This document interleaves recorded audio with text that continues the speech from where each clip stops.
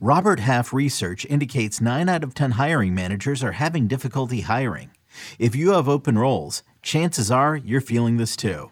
That's why you need Robert Half.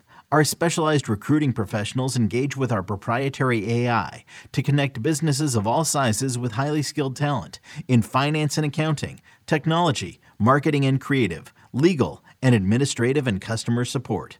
At Robert Half, we know talent. Visit roberthalf.com today. Tetrabenazine or valbenazine. Austedo XR may cause irregular or fast heartbeat or abnormal movements. Seek help for fever, stiff muscles, problems thinking, or sweating. Common side effects include inflammation of the nose and throat, insomnia, and sleepiness.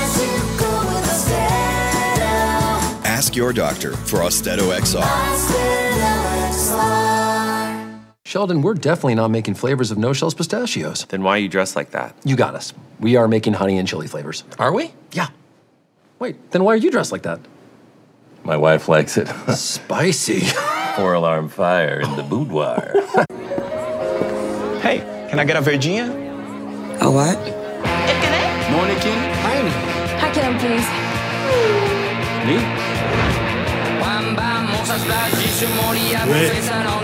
How do you spell it?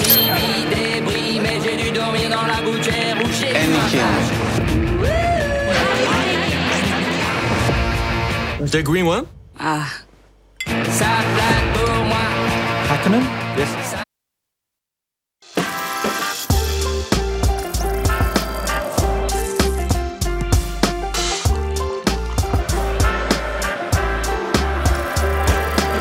Rise and shine, football fans. Welcome to Morning Footy. We're glad to have you with us this morning. And for those viewers who are just tuning into that Asian Cup match between Bahrain and Japan, we welcome you as well. Glad to have you with us. I'm Susanna Fuller. That's Nico Cantor. Mike LaHood back at the desk. What's up, buddy? We've got Alexis Guerreros. Ali Trost-Martin is back with headlines. Welcome back to Morning Footy. Thank you. And name change? What? Congratulations. Yeah, it's still, it's getting a little more normal now. But yeah, she's a married woman. Really doing it. Yeah. All the way. How's that scoreline life been treating you? It's scoring. It's lining, but I'm back here. No, it's been a lot of fun. I think it's a change of pace. Obviously, back where it all started, I think this was the crew that I started with on Morning Footy. Aw, well, it's always a delight to have you at the desk, Michael LaHood. And it's been really fun to watch you do your thing on Scoreline. Lovely to have you in the CBS Sports Galazzo Network family. Scoreline is the best show. It's great. It's super helpful. You know why? When the games are over, we're all watching our football. There's not a single place that I can go except Scoreline, where I'm going to turn on the TV, I'm going to watch everything that happened in the day. Yeah. I love that you say that. Actually, there's nothing like it on TV. No, especially in the world of streaming where, you might be watching a game and then there's just, no post-game. You have to go to a different channel or different streaming option within that app. Just go straight to score. Yeah. I think that's been one of the coolest things. You look at the tournaments, obviously we're talking Asian Cup, but to be able to go to one place to talk AFCON and see these highlights, to see the biggest games around the world happening in one place, it's pretty unique. 5 p.m. every day? 5 p.m. every day. Right and here on the Galazzo Network and on the weekends. Yeah. I'm great to have you back on the Morning Footy beat. Thank you. Okay, should we get into some highlights from that Bahrain-Japan final day of the round of 16 in AFC Asian Cup? 2 spots remaining in the quarterfinals. Bahrain looking for their first appearance in the quarterfinals since 2004. And a win for Japan would mark their 10th straight quarterfinal appearance. So we pick it up in the 31st minute.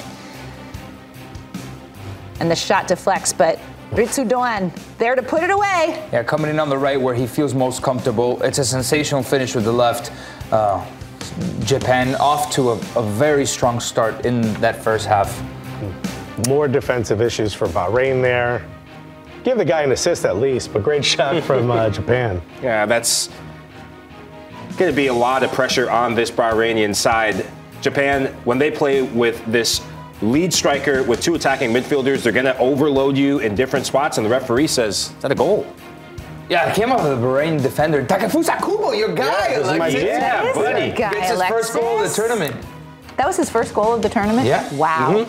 And Zion Suzuki, I mean, this is a tough one. Wow. Off your own defender's head. Is that Suzuki's own goal? I think it's Ueda. I think they ended up giving it to Ueda. Did they really? But it doesn't matter because minutes later, he made up for it. heck of a shot. Ayase Ueda, he's been a house on fire, a striker on fire. This is his 4th goal in the Asian Cup. In the group stages, he was everything. This is a striker that didn't even start the first couple matches for Japan. He'll be their focal point moving forward. Right through their legs. So Japan are through to their 10th quarterfinal appearance. They will play the winner between Iran and Syria on February 6th. We also have Qatar taking on Uzbekistan on February 3rd in the quarterfinal matchup. That match at 10:30 a.m. Eastern.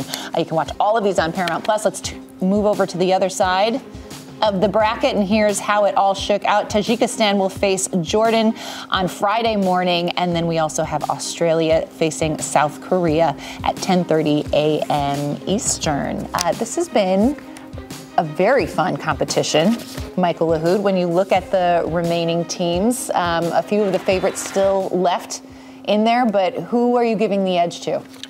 You got to give flowers to the likes of Qatar, home field advantage. We've seen it play out before. 2019, they won the whole tournament. And this is a side, Akram Afif, as he goes, this side really goes. But when you have the likes of South Korea and Japan doing their thing, the way they're doing it so far in the Asian Cup, those two, they're looking the strongest, and they're getting hot at the right time. Goalkeeping will be the most important thing for those two sides, though. I want to see Iran later today, how they do against Syria. They were pretty impressive in group stage. I feel like both Korea and Japan had missteps in the group stage, maybe that you didn't expect. I mean, that infamous one, Iraq over Japan, that at the end of the day, Iraq's out of the tournament after yesterday or 2 days ago. Regardless, Iran has finally a very strong test in the knockout stage to really see where this Iran team is at. It was great to see them in group stage, and they'll be matched up if they win, because we've seen a lot of upsets in the last month. Yeah. If they win, they go against Japan, and that's going to be a very difficult game. Not going to be easy. For Japan, this is their 10th quarterfinal appearance in a row in the Asian Cup. Absolutely incredible. And, we talk a lot about when it comes to national teams, whether you're playing as a team, you got these nations that play well as a team, but individual talent, maybe not always at the highest, but they play well together.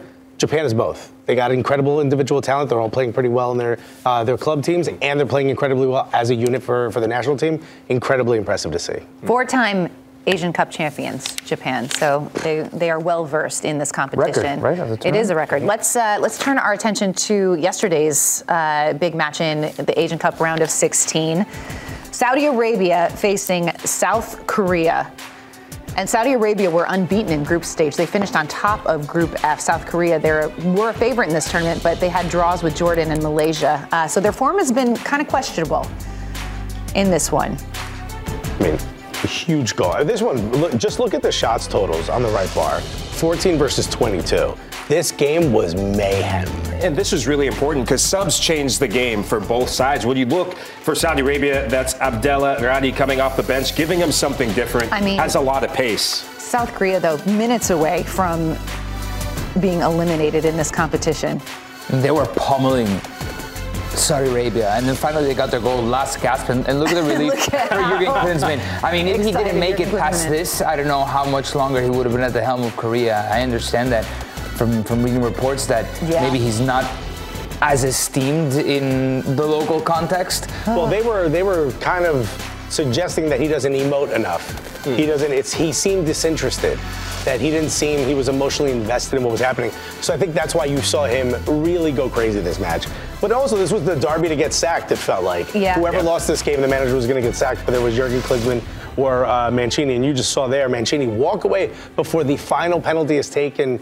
What a rough photo. If this was a few years ago where newspapers were the thing you got in the morning, that photo of him walking away would be the main photo on the front page. I feel like there was a little bit more pressure on South Korea, on Klinsmann with South Korea than Mancini with Saudi Arabia. The expectations are completely different. I feel like, yes, Saudi Arabia, especially with a World Cup result, but they're still more up and coming rather than South Korea, who has quality all around. These guys played they played domestically. I'm trying. Al-Dawsari is the guy who ends up getting the assist, who plays at Al Hilal. I was forgetting his name. But they're still domestic. In Korea, there's a lot. They're playing in the Premier League in Europe, and I feel like Klinsmann had a lot. I mean, a lot of pressure on her shoulders. I just feel like the effusiveness of the celebration afterwards I mean, you saw it. was a much greater relief. With a plum. Yeah, I go a little different. I think that I agree with you that both managers do have the expectation and the pressure, but to see Roberto Mancini, for a manager to leave the dugout, to leave the bench and go in that way, that body language right there, that looked like a potential dead man walking. Yeah. The amount of money he's being paid to bring glory to Saudi Arabia. Let's remember, Hervé Renard, what he did at the World Cup, that was miraculous. No, they didn't get out of the group. Yeah. But to beat Argentina, the expectations have been raised for this Saudi Arabia side. So to go out at this stage is a disappointment. It felt disrespectful, but he did come out and apologize, and he said that he didn't realize, he thought the shootout was over. I don't know how much truth there is in that, but at the time it felt incredibly disrespectful, not only to his players, but also to South Korea. I mean, you come out at the end of the match, you shake hands with the other managers. It's not a good look at all. And I appreciate an apology, but I also think kind of too little, too late. I mean, I don't mind that whatsoever. I feel like if you look just at the football and what's being played, he just got hired. What do you expect him to just get hired and win? I expect him to stay on the field with his team. Yeah, wait, what? Cholo Simeone does it all the time. Cholo Simeone, win or loss. Cholo Simeone, who has been at Athletic forever. Yeah, fair. Like, first team and whatnot. I understand. You can't walk away. But is that sackable? I understand. It's one moment, but is it? It's a terrible respect okay, from a culture standpoint, though. From a culture standpoint, fine. Respect is very big in the Middle East and very big in football. Is that? Would he do that with Italy? Would he do that with any other national team? Respectful everywhere. Yeah, I guess. Okay, I'll take it back then. Yeah. But there's still, a little bit of disconnect. You have to admit. Okay, that's fair. Anybody that they would have hired, a big name manager, would be getting paid. I don't think the money thing is an issue. Saudi Arabia has a lot of money where they can throw at an elite manager. Mind you, we're talking about an elite manager here.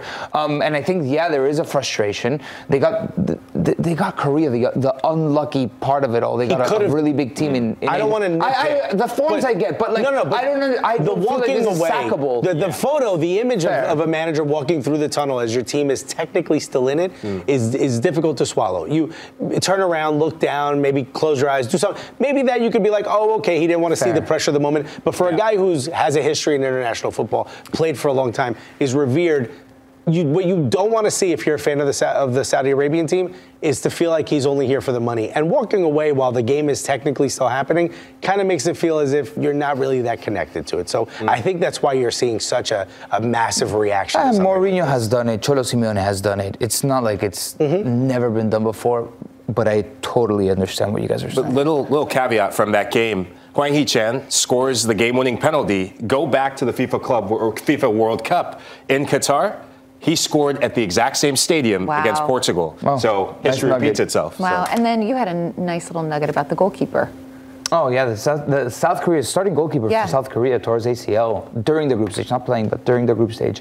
And the goalkeeper that played yesterday, two big saves in a dire situation. I mean, I feel like it would be much more dramatic. We were sitting here today and Saudi Arabia had won. I think it would have been a much more dramatic conversation of Korea's early exit. Yeah, absolutely. Alas, Saudi Arabia knocked out of the round of 16 for the second straight time in the tournament, and this is going to be the 8th straight quarterfinal appearance for South Korea. All right, let's turn our attention to some midweek Premier League action that we had yesterday, and this was a match between Aston Villa and Newcastle, in which every single person at this desk, Michael Lahoud excluded because he was not here, we all said, oh, Villa 100% is going to win this match at home because they have been so good at home, and Newcastle have been fairly abysmal on the road. And yet, Fabian Schär decided that he was going to score a brace in this one, and Newcastle win this handedly. Their first road win since September 23rd, which was an 8-0 victory against Sheffield United. Yeah, for Aston Villa, it's not only their first road win. I'm kidding. Well, they did lose 4 in a row. I think it was surprising because Villa are very good at home. Can I give you some context as to how good they are? The last time they lost at home in the Premier League was last year, February of last year. That's wild. Wow. That's insane. What a run. They recently lost at home in an EFL Cup match to Everton 2-1. But for Newcastle. How big was this win? Look at that downward when we were looking at the results. Massive. There was a downward spiral, a loss at Villa Park. Did you see when the owners walked into the stadium, the fans were booing them, like relentlessly. They gathered to where the owners walk in to boo them. This was a clear shift.